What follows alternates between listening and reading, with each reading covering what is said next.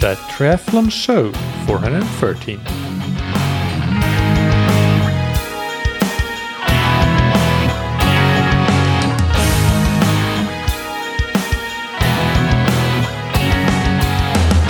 Hey, what's up everybody, and welcome back to another episode of That Triathlon Show, the podcast presented by scientifictriathlon.com. I'm your host Michael, and on today's episode I interview Parker Spencer.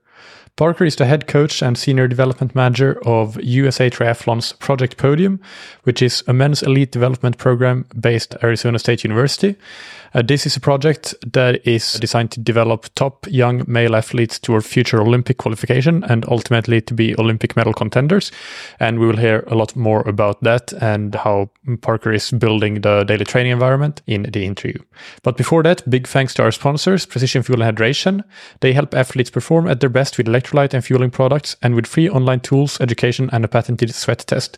You can use the free fuel and hydration planner on their website to get a personalized plan for your carbohydrate, sodium, and fluid intake. And you can also book a free 20-minute video consultation to chat through your plan with the athlete support team. I've used their entire range of products for a long time, and I think they're absolutely brilliant. And you can get 15% off your first order by using the code TTS23 on precisionfuelandhydration.com. And thank you to Form. The Form Smart Swim Goggles give you real-time feedback in your swim training right on the goggle lens, including splits, pace, stroke rate, and heart rate. This means that you can execute your swim workouts better and get a better idea of your ability to hold certain paces and stroke rates, and understand when and why you start to slow down. The best thing is that you can see and interpret this data in real time in the session, so it's actually actionable and can help you right then and there. Also, especially if you're swimming solo, it adds more fun and engagement to swim training, which might make you look forward to your swim sessions in a completely different way. You can get 15% off the goggles with the code TTS15 on formswim.com/TTS. Now, without any further ado, here's my interview with Parker Spencer. Welcome to That Triathlon Show, Parker. How are you doing this morning? Doing great. Thanks a lot for having me. Yeah, it's a pleasure to have you. Can we start with an introduction? Tell us more about who you are. Yeah, my name is Parker Spencer. I'm the Project Podium head coach for USA Triathlon. So basically, I'll tell a whole lot more about this program as the interview goes on, but I'm responsible for recruitment and development of our young male triathletes in the U.S., and then with the ultimate goal of them earning medals at the Olympic Games. So there's a lot to it. You bring them in at a very young age, and for the first year of my job with them in the program, a lot of it's just helping them grow up as an adult, and then triathlon's kind of secondary to that. But I've been doing this with USA Triathlon since 2018, and then before that, I coached some professional under 23-year-old athletes mainly from Europe, and then worked for an age group triathlon company before that. All right. Yeah, let's go into Project Podium in a bit more detail, because that's something that I'm very interested in hearing more about. I think first of all, maybe we can explain a little bit. Triathlon is a candidate NCAA sport for women, but not for men. Can you just talk a little bit more about how that works? Because as you mentioned, Project Podium is a men's only program, and if I understand correctly, one of the reasons is because of the NCAA status or candidate status that it has on the women's side. So it's a bit of a counterpoint, but I'm not fully familiar with how it all works. So maybe you can do a better job of explaining it. Yeah. So NCAA is, it's basically the United States development programs for any sport. That's where most of our Olympians and other sports come out of. And several years back, I think we're actually on the 8th or 9th year at this point, we started NCAA Triathlon. We have something in the United States called Title IX, which is a law that basically requires there to be there's a lot to Title IX, but where it affects sports is there has to be a certain ratio of female athletes to male athletes on a college campus. And when you look at the sport of football, American football, there is 80 plus athletes on a football team, all male. And so that throws the ratios very far off. So universities have to add female only sports. And one of the ways that we saw that for triathlon actually to be added as an NCAA sport and it be successful as if it was female only, so that it helps universities with their quota that they have to hit. And I think at this point we have 43 universities around the country that have women's triathlon, and there's about 10 to 12 athletes per team on that. So it's continuing to grow and continuing to get more successful, and we get more and more successful universities that are adding triathlon. But in the US, our women's triathlon team has been one of the most successful in the world, and we've gotten multiple Olympic medals out of that. And then our men have been far behind the women. So we started Project Podium in 2018 so that we didn't rely on our best male triathletes graduating high school, graduating the junior ranks, of focusing on just running or just swimming for 4 years and then jumping back into the sport. What we saw was we kept losing our best junior triathletes to NCAA running or NCAA swimming. And then they would come back 4 years later and they were a worse triathlete than they were when they were 18 years old. So we decided to start this program, try to keep our best young male athletes in the sport of triathlon, continue their development through those really pivotal years of 18 to 23. And they basically go professional right out of high school. And they do also get to go to Arizona State University for free. And all of them are online students just because of how much we travel. All of our races, for the most part, are outside of the United States. So it would be impossible for them to be sitting in a classroom and do university the traditional way. Arizona State has one of the largest online universities in the country. So it's been a really easy process for the athletes to take 1 or 2 classes at a time. And now we're in the 5th year of Project Podium, and we're finishing up our most successful year by far. We've learned how to do this really well. I've made a lot of mistakes in the past and learned from those mistakes. And we have the best team culture. We have the best resources we've ever had. And we've got a lot of support from outside donors and sponsors. And so right now we've got a lot of great momentum, and just got to keep that going so that we can do one of the purposes of this program, which is have these athletes in the 2028 Olympic Games and them win some medals while they're there. And is Project Podium the main development pipeline for the men under USAT, or is it run in parallel with other projects of some sorts? Yeah. We do have a couple other projects. So we have a program called the High School Recruitment Program, where we look at NCAA, or not NCAA, we look at high school running and high school swimming results. And we have a program that basically runs all of the database that we've got with those finish times. And it sends us message if an athlete has hit a threshold in both swimming and running. And then we reach out to their high school and try to get in contact with them, tell them about triathlon, support their first several triathlon events, including equipment, getting them to the event, seeing if it's something that they want to do. It's actually pretty interesting with some of those calls that we jump on, and you've got these young athletes and their families that have no idea what triathlon is. They think it's like, we even had someone didn't even know swimming was part of it. They thought it was kayaking was one of the sports. And then we've thrown them into one of our domestic junior events. And then on day one, they're one of the best athletes in the race. So that's a new program we actually started in 2023.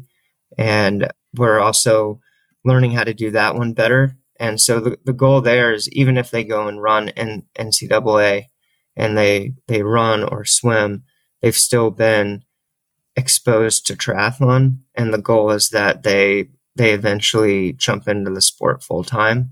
We already have several females that have accepted NCAA triathlon offers from universities.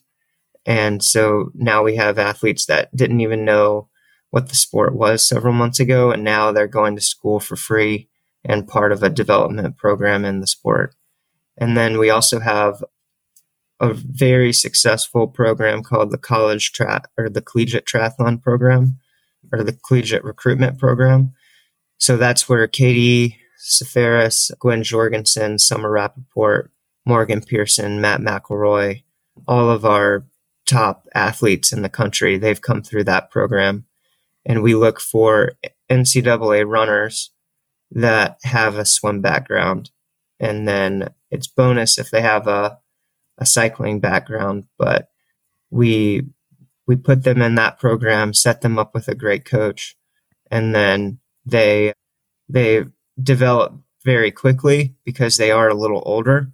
And so it's kind of our fast track to the top instead of a long drawn out process like the high school recruitment program and Project Podium. But it has been one of the most successful development programs in the world. Yeah, I did have Barb Lindquist on quite a few years ago at this point talking about that collegiate recruitment program. But coming back to Project Podium then, so you get the athletes in after high schools around 18 years of age, and they study online through Arizona State University. Where are you guys based for the training when you're not traveling for races? So for 8 months of the year, we're in Tempe, Arizona, where Arizona State is. Part of our partnership also allows us to use their athletic facilities. And in the U.S., especially Division I NCAA schools like Arizona State have great athletic facilities. And it's pretty ideal being able to jump on a pool deck, have athletes get in the water while Bob Bowman and his athletes like Lior Marchand are getting out of the water at the same time. And so you're just around like an incredible group of athletes and incredible coaches in a place like that. So we've got Tempe, Arizona for 8 months, and then it gets very, very hot in Tempe during the summer. It will even get consistently over 120 degrees Fahrenheit, like 45 degrees Celsius during the summer. So it's just impossible to get ideal triathlon training unless you want to work out in the middle of the night where it's dark outside. So we move the program to Park City, Utah, and get a 4-month altitude block in. And so we just drive north for several hours. Park City there's an Olympic training center there, and it's mainly for winter Olympic sports, but because it's a very popular ski area. But during the summer, there's not many people there. There's not many athletes there. And so we're able to stay in the apartments and the dorms there over the summer with no problem. And the cycling and the running is world class there. And it sits at about 2,000 meters. So the altitude is pretty ideal. And then we can drop down to about 1,000 meters in 20-minute drive. So they can sleep high. And then when we want to get speed work in, we can just drive 20 minutes down the mountain, and we're in Salt Lake City. And we have access to tracks and pools down there with no issues. So it's pretty ideal. You get the desert during the winter, and where it's snowing in most of the rest of the country, we're still in shorts and t-shirts during the winter. And so we pretty much try to chase that perfect ideal weather conditions year round. Yeah, that sounds great. And so what is the status of the project so far? Can you name some of the alumni that have come out of it? And yeah, how do you feel now? What is it, 5 years in that you are progressing with it? Yeah, Chase McQueen and Dar Smith are two of the athletes that have graduated from the program. And the goal is to basically keep them in the program through 23 years old. and then they'll graduate out of the program and then go to coaches like Ryan Bolton or Ian O'Brien and continue their triathlon career from there. My goal is that Ryan and Ian get a well-developed athlete with a lot of experience that they can just put the finishing touches on. We now have the athletes that we have in the program now: Luke Anthony, Reese Vandersum, Carter Stolmacher, Keller Norland, Sullivan Middall. We've got 2 para triathletes, Chris Hammer and Owen Cravens. Like, those are just some of the athletes that are in the program now. We've got 10 total. So we have quite a mix now. We've got our para triathletes have had the best year that they've ever had. Both of them will go to the Paralympic Games in Paris next year. Chris won his category and while we were at the Paris test event, and then Owen got 3rd. So both of them are on the podium. And so the things are looking very good for them going into Paris. And then with our young athletes like Reese, Carter, Luke, they've had the opportunity to race Super League this year as well, which has been really good for their development and like specifically on the bike. And I mean, you just can't pay or like try to get experience like they're getting there. I've got a video from just 2 weeks ago of 18-year-old Carter standing on the line, and you got Jonathan Brownlee to his left and Alex Yee to his right. And that these guys are 18 and getting to race against 5 of the past 6 Olympic medalists. Just Alistair Brownlee's the only one missing on that start line when it comes to Olympic podiums. So it's pretty awesome, them getting experience like that from Super League and then being able to take them into a Continental Cup and then down a level and just see, even if in a few weeks, how much they progress. But we had 4 athletes go to the Junior World Championships in Hamburg earlier this year, and we had 3 boys in the top 8. That's the most that any country has had other than Great Britain in the history of triathlon. In the triathlon format, there's been a few years where things have been turned into a duathlon, and France has had 3 athletes in the top 8. But as far as triathlon specific, the only country to do that is Great Britain. So we've got very good momentum there, and the athletes are definitely headed in the right direction. Then we've also, one thing I'm a big advocate for is doing formats outside of just the normal World Triathlon format, because a huge part of my job is longevity in the sport. It's making sure that we don't burn them out, that I don't take them to all these hard races all around the world and they start to lose the love for it. It's giving them opportunity to sharpen their skills, but also do different formats that keep it fun and entertaining and something that doesn't ever get boring. So Keller Norland and Sullivan Middall, in addition to their World Triathlon season, they also raced Xterra off-road triathlon series, and Xterra added the World Cup series this year and just basically had more prize money and more emphasis and kind of their version of a WTS season. And both of those guys were able to race the majority of the races in that. And then Keller finished top 20, and Sullivan was 3rd in the short track at the World Championships and 5th in the individual full distance, and then won the U.S. Championship in Beaver Creek, Colorado. And I think that mountain biking translates over to road cycling very well. Doesn't necessarily work the other way around. You don't see the best road cyclists be able to go jump on a mountain bike and be successful, but you can see it. The best mountain bikers can translate things over to the road pretty well. And triathlon, there's athletes like Flora Duffy and Hayden Wild that have been really successful at off-road, and then obviously really successful in World Triathlon and in the Olympic Games.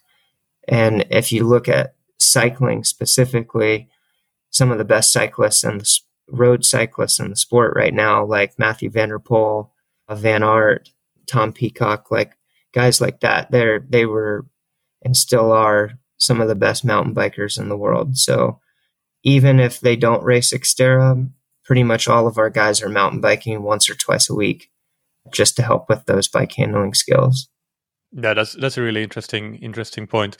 So when an athlete joins the program at around 18 and you have them for 4 or 5 years before they graduate, how do you look at the long-term development plan for that period of their lives, but even also beyond that? What are, other than the longevity and not burning them out, as you said, keeping things varied, are there any other things that you think of in terms of training planning or racing planning or other things? Yeah, like the most important thing is to be patient. There's a easy way to get them very fast, very quick, but it also will burn them out. And getting an athlete to a high volume, and especially when they come from high school and most of them haven't done a lot of volume, it will get them fast very quick. But I think one of the most important things is skill development first and foremost. And I mean, really, the bulk of my job for the first year or two is just teaching them how to be a professional. And that's on things even outside of the sport. So all of these athletes are moving from their parents' home for the first time, and they're essentially taking care of themselves for the first time in their life. And they've never necessarily gone to the grocery store and bought their own food. And there's just the simple things in life, like learning how to take care of yourself, that is not just for them, but anybody when they're leaving their parents' house for the first time. So a lot of that is teaching them how to be a professional, how to take care of themselves. There are a lot of up and downs. And I think that one of the things that my athletes know from me is that in this program, they have permission to fail. Like if they have a really bad race, that's okay. Like that failure, you look at any successful athlete and any successful person in life in general, and every single one of them will tell you about failure and how that played a key role into their success after they've learned from that failure. So I don't have the expectations that these guys are on the podium in every race that they do. While of course that would be nice, like I think that the reality is they're going to have very good races, and then they're also going to have bad races, and they're going to have good training days and they're going to have bad training days. And as long as we learn from it, we talk about it, we talk about why it happened, that is a key part of them being successful in the long term. Another big part of what we do is personality testing. And when each athlete comes into the program, they take a personality assessment called Clifton Strengths. And basically it helps me understand how they tick, how they think, how their brain works. And I grew up where all the coaches that I worked with, I needed to adapt to their personality in order to get the most out of the coach-athlete relationship and communicate to them a specific way. And the reality is it should be the complete opposite of that. I should understand my athlete's personality and how they communicate best, and then adapt to each athlete and communicate with them. Like my job is to pull out performance, help them perform the best that they can. And in order to do that, I have to adapt to them, not the other way around. And ever since we added that piece into the equation, we've had a lot of success and some good momentum, and it's helped my coach-athlete relationships a lot, but it's also helped our team dynamic. Conflict between athletes is extremely minimum now. Everyone understands that I'm trying to communicate with each one of them in the best way possible. And so there's no confusion there that I might be talking more directly to one athlete or more of an encourager to another. So that's been a key point of what we've been doing as well. Yeah, that's very interesting. Are there any other things that you use the personality testing for other than the communication between you and the athletes? Yeah, we use it for a lot. Each athlete does have their own bedroom in both Tempe and in Park City, but they share an apartment. It's a 2-bedroom apartment in both locations. And I pair them together based off of their personality assessment. Like, it's pretty easy to look at things and see these two people are going to get along a whole lot easier in close proximity to each other most of the day than these two athletes. And so I pair their roommates together.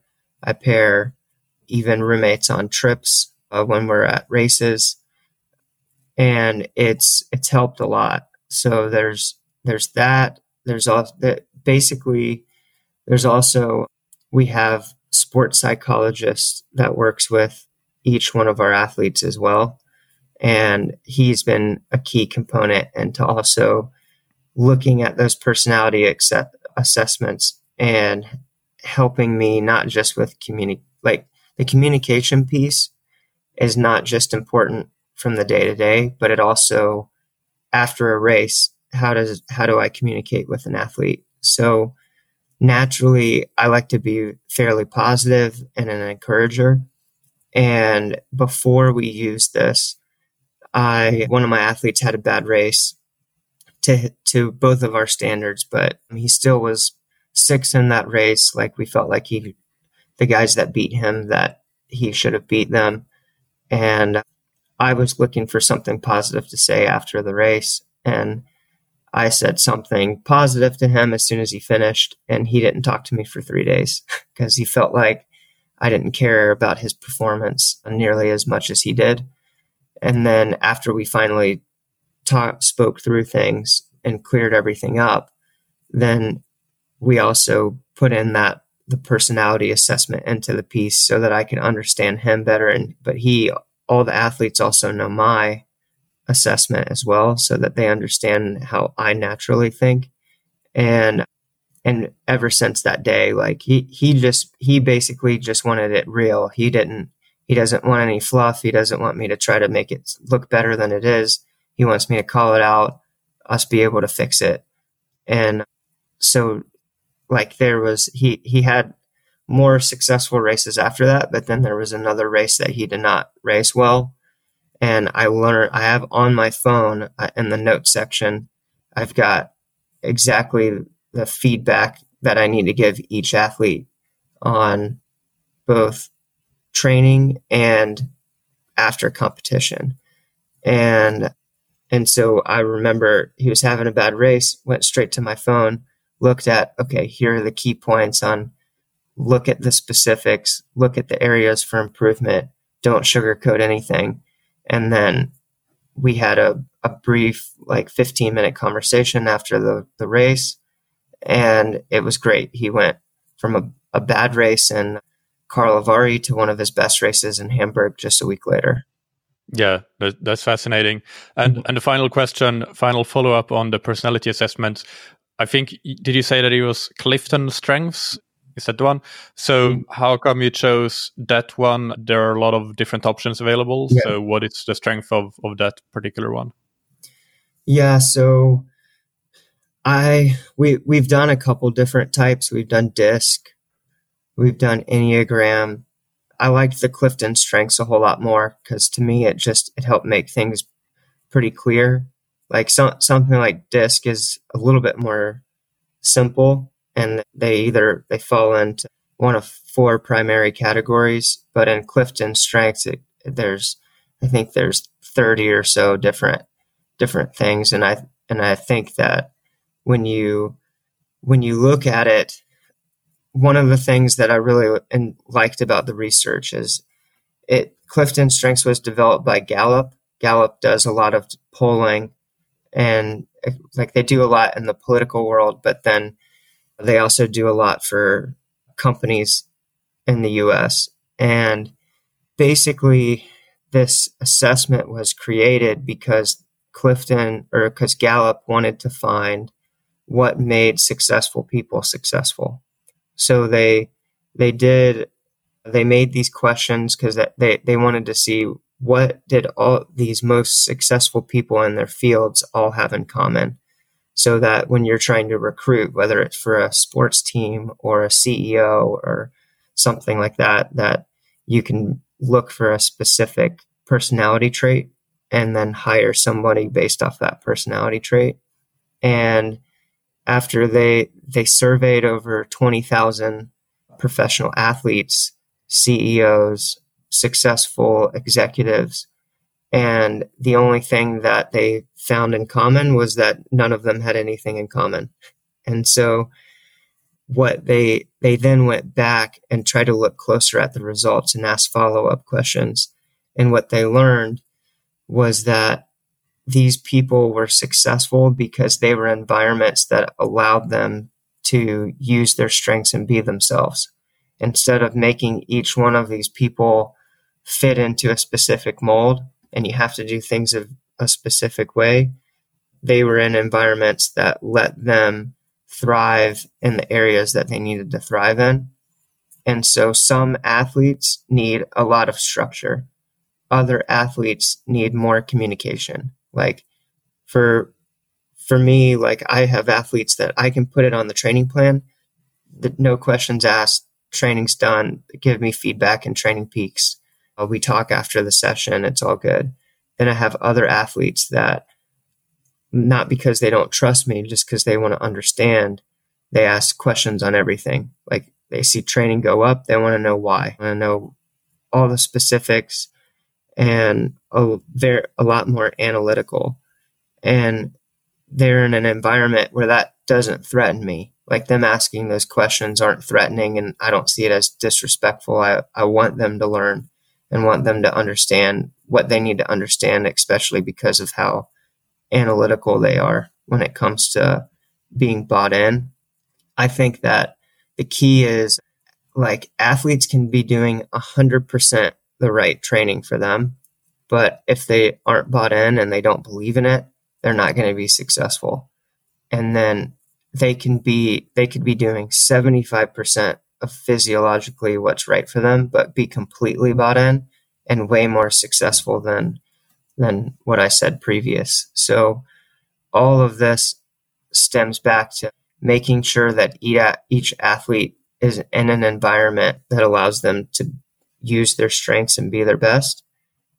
But also, like that's the main reason why we decided to use the Clifton Strengths, because it, more than the other assessments, I feel like it helps me understand what type of environment and what type of culture I need to create in order for each athlete to thrive. That can be hard. That can be hard to do in a group environment, but we've fine-tuned it and we've learned how to do it a whole lot better. That's really, really good insight. And it's something that has actually come up in a few recent episodes with the biopsychosocial model of performance, and for people that want to go into the research a bit, like John Keely's work on that. And yeah, it's just quite fascinating to hear how you've almost taken it to the next level with this personality test and using that. One other question that I want to go back on with the long-term development, when you mentioned about volume and focusing on skills earlier on and being patient, what does that look like? What would be a typical athlete coming in their first year? What is their yearly training hours, if you know off the top of your head, and how would you progress that over the years? It's very different for each athlete. So I actually, when I'm recruiting, I'm recruiting and looking at like 17-year-old guys for the most part. And when I'm recruiting and you look at their results, an athlete that's already training at a high volume is a little bit of a red flag, because I need to make sure that there's still a lot of room for development. And an athlete that basically comes to me is swimming 25K a week, running under 20 miles or under 20, 30 miles, and then biking only a few times a week. And they've been a successful junior domestically, that is kind of my bread and butter. Like that's like those are the kids that I'm really looking for, because it's easy to be faster than all of your peers when you're training double than them, but it's also limiting the long-term ability for them to get a lot faster. And even now that we're sports science is a big part of what we do. I've got a bachelor's degree in exercise science and a master's degree in coaching and exercise science, and then also a certified exercise physiologist through the American College of Sports Medicine. I think that that's very much key. And when an athlete comes into our program, we do some specific physiological testing just to see kind of what type of engine they have, but also how much room I still have to develop them. So if they're winning races at the junior level and they're successful, and then you see that from VO2 and threshold standpoint that there's still a lot of room for improvement, that's awesome. Like that's what you're looking for. But if I have an athlete that comes in and they tell me that they've been training for 30 plus hours a week for 2 years, I do some testing with them and it shows that they're close to their peak, then I'm not really interested in that athlete, because there's only so much that I can do with. So but with that said, each athlete's coming into the program with different strengths. One of the things that I used to do when we started the program was I had in my mind what I felt like a professional triathlete really needed to look like. And it was basically a fast runner with a swimming background that I can teach how to bike. And what we ended up doing is having a lot of athletes with the exact same skill set.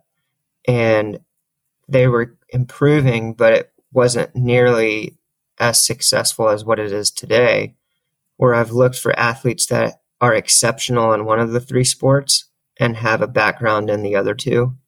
And what that means is that you've got Carter Stolmacher coming in, highly, highly successful open water swimmer, and not as much of a background in swimming and cycling. And then Sullivan Middle, it was a world-class cyclist when he came into the program, solid runner with little swim background. And then you've got Reese Vandersum, who's broke the Texas state record in high school in the 3,200, was a state champion miler as well, and also had a background in swimming and cycling, but not nearly what he had in running. So those are three examples, but those three athletes training together, and you have a great cyclist, a great swimmer, a great runner, they all help develop each other in those sports. And so it's kind of a rising tide floats all ships. And it also helps me there's no necessarily alpha male part of the group. Everyone knows that like Reese knows having Sullivan as his training partner, Sullivan knowing Reese as his training partner. That's what they want. They want someone that's pushing them and that's better than them at a sport that they feel like that we both know that they need to develop more in. And what that's done pretty quickly is we've seen a lot of improvement as soon as they get into the program, just a few months in. So when it comes to volume, when it comes to intensity, like it really depends. Like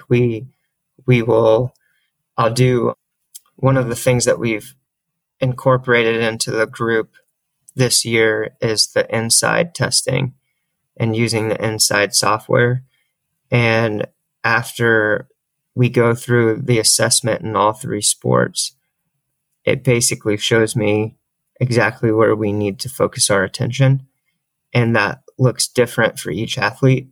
The good news is in a group of 10, everyone's got someone else that's on a similar progression and similar training plan. But my goal is to have the best training plan for each individual, with the benefit of doing that in a group environment.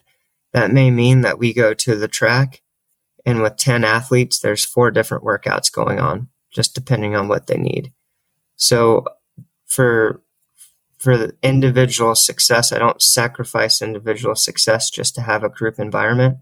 One of the things we say often is that this isn't a fitness club where everyone just shows up and everyone gets to do a workout together. It's an elite daily training environment. And that may mean that they're doing a workout on their own that day. They just happen to be in the pool and on the track at the same time as their teammates. Yeah, no, that makes total sense. And again, it's something that came up very recently. Actually, I haven't even published it by the time that we record this, but in the last week's episode, it will be by the time listeners hear this. I had Torben Rokkedal Lausson, a Danish coach in one of the performance centers of Triathlon Denmark, and he talked about very similar things to you there, that you have the group go to the track, but there might be a number of different workouts going on and adjusting for the individual even within a group environment. So I feel like that's becoming more and more common, when maybe 5 years ago it was more even in an elite environment, people all doing the same workout, and now that tide seems to be changing. But can you give us an example? Just pick one of the athletes, and you don't even have to name them if you don't want to, but give us one example of a training week that one of the Project Podium athletes might go through, and explain a little bit about the context of it as well. Yeah, so like I could say kind of typically they're swimming about 25K a week, cycling 8 to 12 hours, just depending on who they are. And then one of my goals is to gradually and safely increase run volume. For the majority of these guys, expanding their aerobic capacity is kind of like mission number one, like being able to, and obviously there's multiple ways to do that, but for an athlete coming in at 18, 19, it's basically just improving or increasing volume. You can do that the right way and the wrong way, and the wrong way normally ends up with a stress fracture or lower leg injury. One of the things I'm really proud of is in probably the past 4 years, we have had only one overuse injury in 4 years. And a big key to that is regular body work, and in each athlete's athlete agreement, they're required to get a massage once a week that we pay for. But you wouldn't think that would be something that would be hard for people to commit to. But I think with busy schedules, it can be hard to get to a massage sometimes. But we have set that all up so that they recover well. But that's kind of like when it comes to run volume, it is very, very different. I have some guys who are only running about 30 miles a week, but then I have others that have been in the program for a while that we've been able to get up to as much as 80 miles a week. And it depends on the time of the season as well. But from an hour standpoint, it's pretty wide. You've got athletes training 20 hours a week and others training 30. And a lot of that too just depends on what we're trying to improve. With inside testing, one of the, like, basically two of the things you're really looking at is what their current aerobic capacity is, what their VO2 is, and what their current anaerobic capacity is, their VLA max.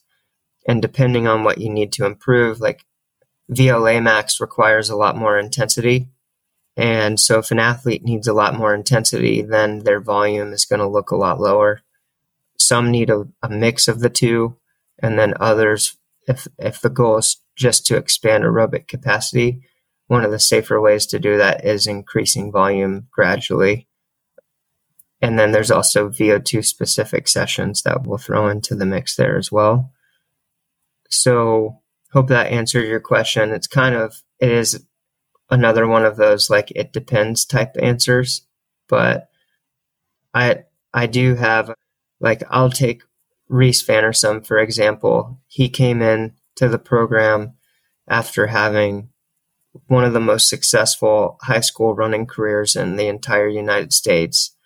which was it was a huge success getting him to come to our program and not take a NCAA running scholarship and go traditional college.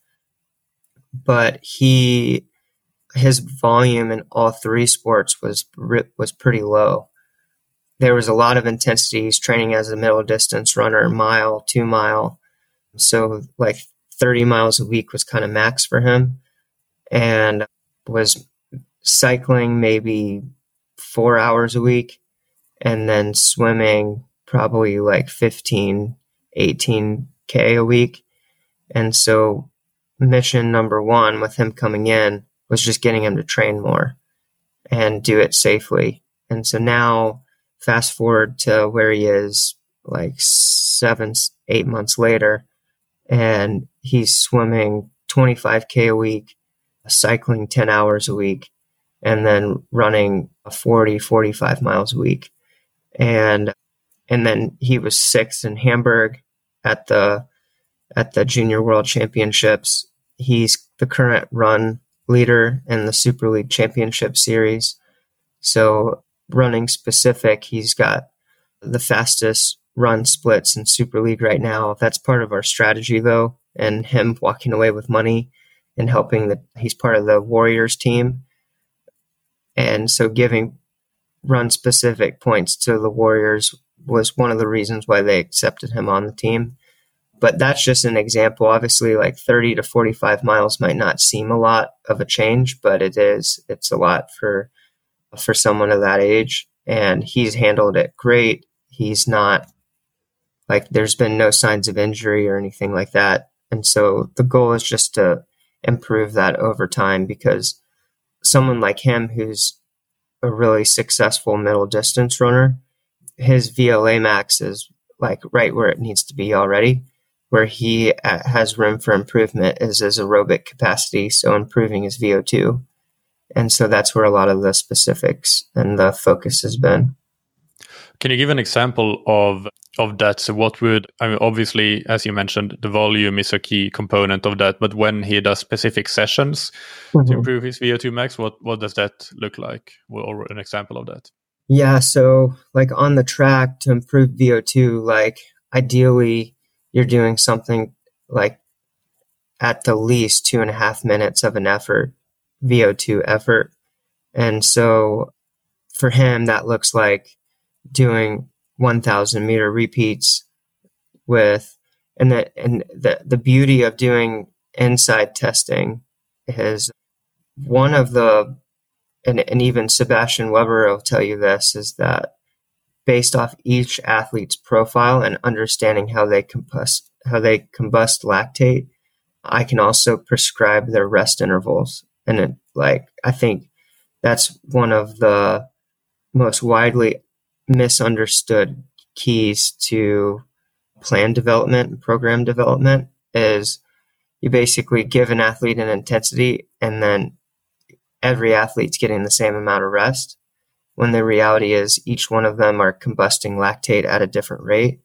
And understanding how efficiently they do that is also how you prescribe their rest interval. And so the goal with a session like that is to make sure he's getting an effort that is targeted at improving his VO2 max, but then also making sure that he's got a rest interval that's appropriate to combusting enough lactate that it doesn't start to become too much of an anaerobic session.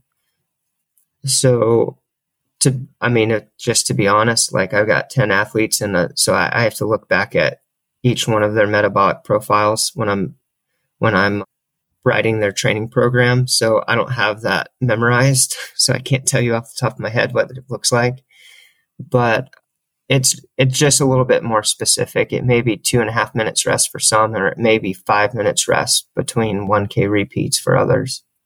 Yeah, got it.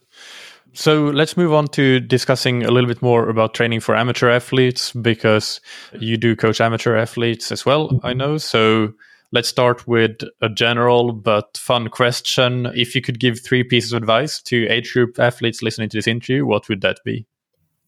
Don't get the Iron Man tattoo. It's number one. No.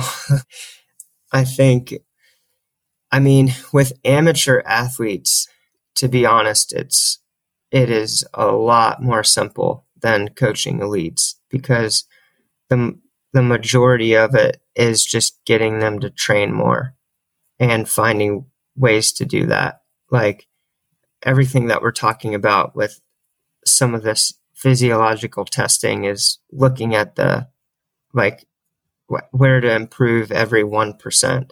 With amateur athletes, it's a lot of them have families, a lot of them have full-time jobs, and you look for areas in their schedule to just have them training, taking them from 6 hours of training a week to 10, or from 8 hours a week to 12. And you're going to see improvement pretty fast. So, yeah, so can you ask that question one more time? Yeah, it was 3 pieces of advice to improve your triathlon performance. So I think looking for areas to increase your volume, more importantly, is to prioritize rest. If I had someone that asked me the other day, what's the main difference between an elite and an amateur? And I think that it's how they do recovery. If you think of the average age group triathlete, it's waking up at 5 a.m. to get one of their workouts in, then doing a full work day, taking their lunch break and doing another workout, and then working out again at the end of the day. And what they're doing is they're hurting their recovery, not getting enough rest. So increase volume, prioritize rest, and hire a coach. I'm biased, but I think that that is a key. Well, that's something that can definitely help, because increasing volume and prioritizing rest, they kind of counteract each other, you would say. So I guess finding the balance of that is a critical component, because you can increase your volume and hurt yourself if you fall too much on the side of just neglecting your rest. And equally, at some point, if you're not training enough, no matter how much you think that you need to rest, you're not going to improve if you have been training at a stable level for a certain amount of time, and you just need a new overload to be able to improve more. So I think that makes sense. It's not easy to do, though. That's the hard part. Right. Let me see here. You already answered a couple of other questions that I was going to ask actually within that. So that's good. Well, I guess this one then is a natural follow-up. How do you make the most of limited training time? If we're talking about 8 to 10 hours of training per week for a lot of athletes, how do you get the most bang for buck for the training that you're doing there? Yeah, I think it depends on what race that they're competing in. I think that if they're training long course and they're training for an Ironman or an iron distance triathlon, like you look for where's the most time spent in the race, and you may add 5 hours a week of training in the swim and see 10 minutes of improvement in an iron distance swim, which is like, that would be huge, 10 minutes. But then if you were to put that similar amount of time on the bike, that could turn into 30 minutes. And so I think long course, you really want to focus on cycling and then obviously being able to run well off the bike. But a lot of that has to do with the nutrition piece and how much you're eating while you're on the bike. Short course, like if they're one of the things that's now becoming a lot more popular in the United States is draft legal triathlon, and in Europe, draft legal triathlon's been popular, and age group triathletes have done that for a long time, but it's taken a while for that to really take off in the US. So if it could be completely different if an age grouper is really focused on draft legal, then the swim is a huge piece of it, because if they're not coming out of the water in the right spot, then they're basically just playing catch up the entire race, and it has a big impact on their finish position. So on limited time, I think you look for one, the biggest area of improvement, but also what is your strength. And a big mistake that a lot of athletes, both elite and age groupers, make is they focus so much time on their weakness that they lose what made them a good athlete to begin with. And so don't ignore your strength and make sure that you keep that a weapon on race day. And where do you stand on things like how much intensity you can do if you are on a limited time budget? Do you do proportionally a bit more intensity, or do you plan what kind of intensity you do differently, or even how you do your easy workouts? Do you focus more on, let's say, zone 2 work rather than zone 1 work for your easy workouts? Yeah, so I also incorporate inside testing with my amateur athletes as well. And so they'll go through the whole protocol with that they have with getting lactate and then if they come and they're able to travel to me and I'm able to do the testing myself, I also have a Cosmed K5 like metabolic cart. So we're also able to get gas exchange and do economy testing as well. And really that helps me. It makes it so much easier to actually know how to make them improve and do it on limited time. So if an athlete needs to improve their aerobic capacity, then we can spend a good amount of time in zone 2, and we don't need to get a ton of intensity in for them to improve. If they need to improve their VLA max, then there's a whole lot more intensity built into their plan. And then when we look at swim and running economy, it may be a whole lot more focused on technique than it even is on intensity and volume in order for them to improve. So inside basically just helps me look at where we need to point our focus, and it makes that process for improvement fairly simple. This might be a general question because we don't necessarily know what the athlete's strengths and weaknesses are. But if you can give some specific advice within each discipline, something that you see that, okay, this is an area within the swim that a lot of athletes could improve. This is an area within the bike that a lot of athletes could improve, and amateur athletes here still. Yeah, can you give one or two tips for each discipline that athletes can maybe change or improve to increase their performance? So in swimming, video feedback is really important. Like swim economy, so for example, we just did swim economy testing here in Switzerland.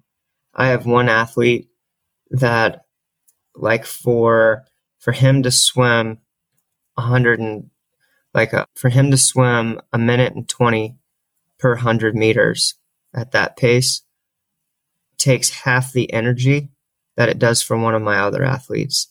Their VO2 is very similar, but their economy and their technique is completely different. And it makes a 50% difference.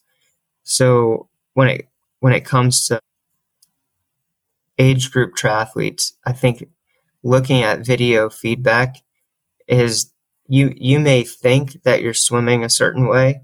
You may think that your pull looks a certain way and that your follow through and that your head position and body position looks a certain way.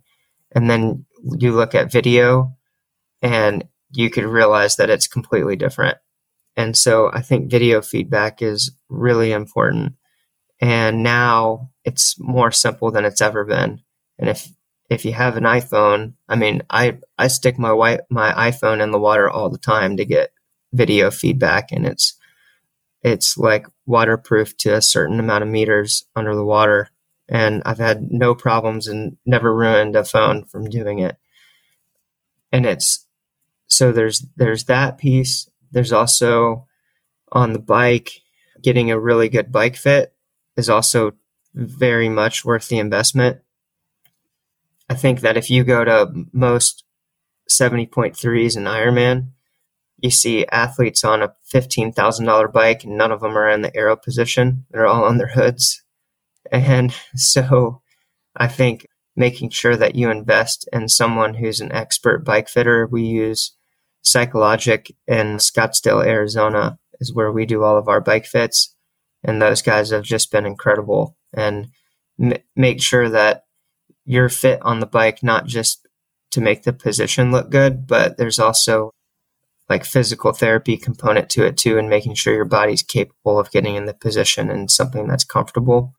And then on the running again is just super specific, but I'd say video feedback on that is really important as well.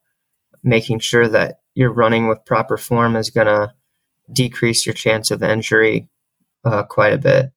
Yeah, those are great tips. And you were reading my mind there with the bike fit and $15,000 bikes. That was the exact same thing that I was thinking of.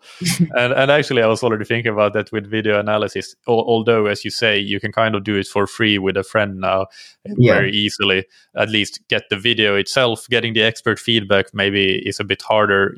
I would recommend paying an expert to help at least once or a few times, but you can definitely get consistent feedback just on your own for free. But yeah, same thing there. Like I think there's still a lot of things that we can, and that's something that I try to highlight on this podcast as well. What are the areas that are really like good return on investment areas for amateur athletes, and the bike, as fun as it is, I know it's very fun, but it's probably one of the worst return on investments that you can make. And there are so many other things that most people don't do, but are very much worth the money, but get neglected in favor of things like a new expensive bike. So I like those tips. And is there anything else? Do you have 1 to 2 tips that are not directly related to swim, bike, run, but these could be things like strength training, nutrition, psychology, etc. for amateur athletes? Yeah, definitely. So like my philosophy when it comes to coaching is that a coach is only as good as the team of people he or she surrounds himself with. What that means is like, what does my support staff look like? Whether it's people that are working with my professional triathletes or people that I have worked with my amateur triathletes. And so nutrition is a huge component to it. We have a very good nutritionist, Rasa Troop, that works with each one of our athletes. I also recommend to all my amateur athletes that they work with her as well, because there's so many things that are misunderstood when it comes to nutrition.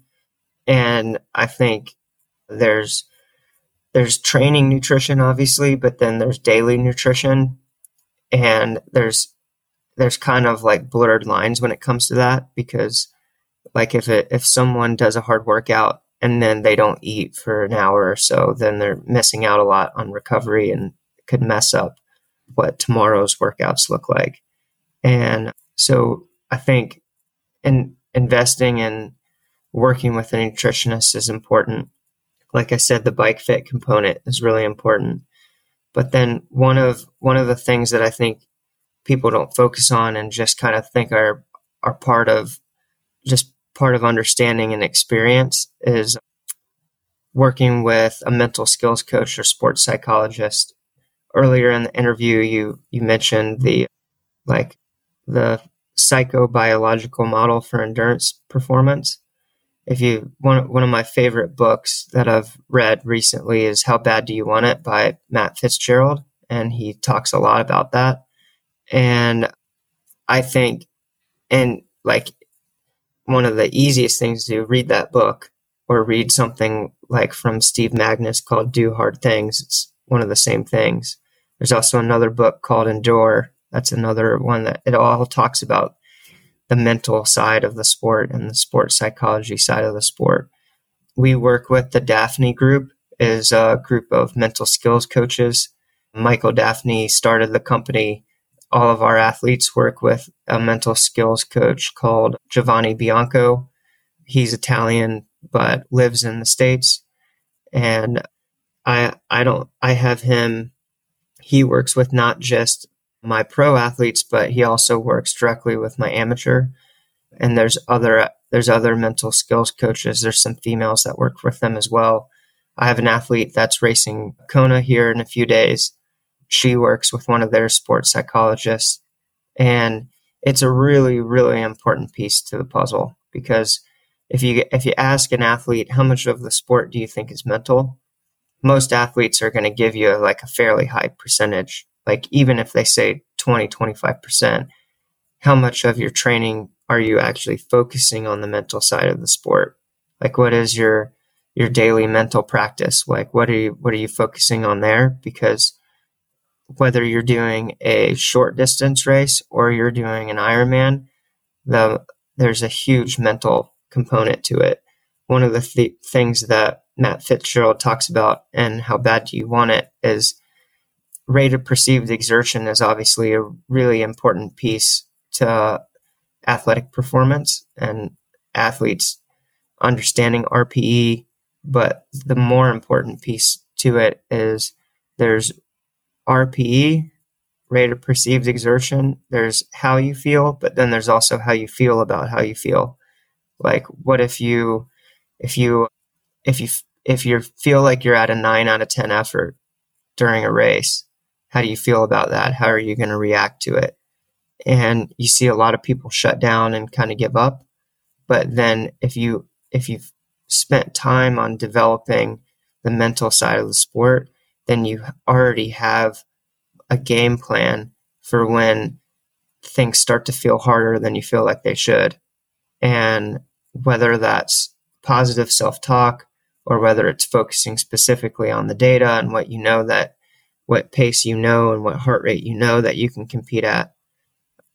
So that's kind of a long-winded answer to that, but those are things outside of actual swim, bike, and running. Nutrition and mental side is really important. Yeah, and I know that there might be some pushback to that. Well, I'm already like at my limit with training. How am I supposed to do some mental skills work? But you really do most of that during your actual training. So even if you just have a session with somebody that can give you some pointers, hey, focus on these things during your training, and then that can contribute to how you perform on race day, and it can be a significant difference, then I think that's something to keep in mind, because as you say, whatever the proportion is of how much is mental, there is certainly a big component of psychology and mental skills in triathlon. So I completely agree with what you say there. Just a couple more questions to finish off before the rapid fire questions. Is there something that as a coach you've changed your mind about or think differently about now compared to, say, 5 years ago? Yeah, that's a good one. I think that maybe it's not necessarily changing my mind, but it's understanding it better. And I know I keep plugging it, but it is a big piece to what we do now, is using insight and the physiological data even more than we have before. But it's actually like using that data and understanding deeper how to use it. And so I think the understanding of VLA max and what that means is something that's a fairly new component. Like when you look at traditional understanding of triathlon performance, it's people are constantly asking what's your VO2 and what's your FTP. And when you start to understand the physiology a lot more, it's FTP is not nearly as a key part of the component to everything when you understand anaerobic capacity, which is different than anaerobic threshold. And so I think basically the focus and understanding of VLA max and how to improve it is probably the biggest change in the past year for me. And what is something that you're trying to learn more about or are focusing on implementing at the moment? I think probably looking at, I'd say the group dynamics are always a really important piece to what I do. Like I do, obviously, like you said, I coach amateur athletes and a lot of that's done remote, but the bulk of my day is working with athletes in person. Honestly, what I'd say is it probably has nothing to do with sport in general. The thing that I'm working on the most is balance between the rest of my life and coaching at the elite level. And a lot of, like, to do this really well as a coach, you spend a lot of time out of the United States and you spend a lot of time on the road and a lot of time traveling. And that means in many cases, it's a lot of time away from family.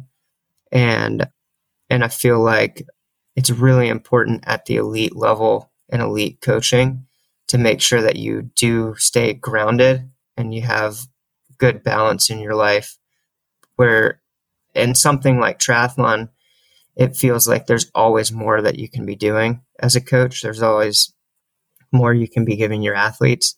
But for me, my family is very, very important. And I've got a wife and 2 young daughters, and making sure that I keep that balanced and that I do, when I'm with my family, then I'm really present. For me, that can be hard. Like, it can be really easy my mind's always moving. And when I'm at home with family, just really focusing on my girls and making sure that they get as much out of me as I can give them, and then turn off triathlon for a little bit and I'll focus on them, is what I'm really working on right now. Yeah, that's a good one. Let's finish off with the rapid fire questions. So take just one sentence to answer each of these. And what's your favorite book or resource related to triathlon or endurance sports? Yeah, I mean, Matt Fitzgerald, How Bad Do You Want It's really good. I'm also reading Steve Magnus, Do Hard Things, for the second time right now. And what's an important habit that you've benefited from athletically, professionally, or personally? Oh, it's probably good and bad, but obsession. I'm completely obsessed with the sport. And who's somebody that you look up to or that has inspired you? Oh, man, it's hard to just say one person. I've got very good mentors in my life, so I'm going to give you 3. Ryan Bolton, Ian O'Brien, Cliff English. Perfect. And finally, where can listeners follow you, and also if they want to follow Project Podium? Yeah, so Instagram's the easiest place to do it. So I'm on Instagram, and then we've got Project Podium has an Instagram page. I have a full-time photographer, videographer that's with us everywhere we go. And so he manages our social media accounts. Yeah, I went and had a look, and it looked quite professional. So I thought that might be the case. Or otherwise, you or some of your assistants would have a very impressive photography and social media skills. Yeah, this has been very fun, Parker. Thank you so much for taking the time, and good luck to you and to all the athletes with the final races of the season. Thank you so much. Thanks for having me on. Really appreciate it. I hope that you enjoyed that interview. As always, you can find the show notes on scientifictriathlon.com. I want to give another quick Mallorca training camp update, which is that at the moment of recording this, we are close to selling out the standard rooms that we have available. We still have a good amount of overall slots and overall rooms available, but they would be in slightly more expensive room options. So if you want to participate in the camp at the lowest possible rate, then there isn't much time to delay, because the standard rooms will probably sell out soon. So register as soon as possible, and you can find all the information about registering and the prices and all of that on scientifictriathlon.com/Mallorca. You can also email me directly and ask any additional questions that you might have. Finally, big thanks to our sponsors, Precision Fuel and Hydration, that you can find on precisionfuelandhydration.com. If you're looking for electrolytes and fueling products, I would highly recommend trying them out. You can use their free fuel and hydration planner or even a free video consultation with the team to prepare your race strategy. And don't forget to take 15% off your first order with the code TTS23. And thank you to Form, that you can find on formswim.com/TTS. Improve your swim training with real-time metrics like pace, stroke rate and heart rate, and advanced post-swim analysis. And use the code TTS15 to get 15% off the Form Smart Swim Goggles. Thank you, as always, for listening. Keep training smart and keep loving triathlon.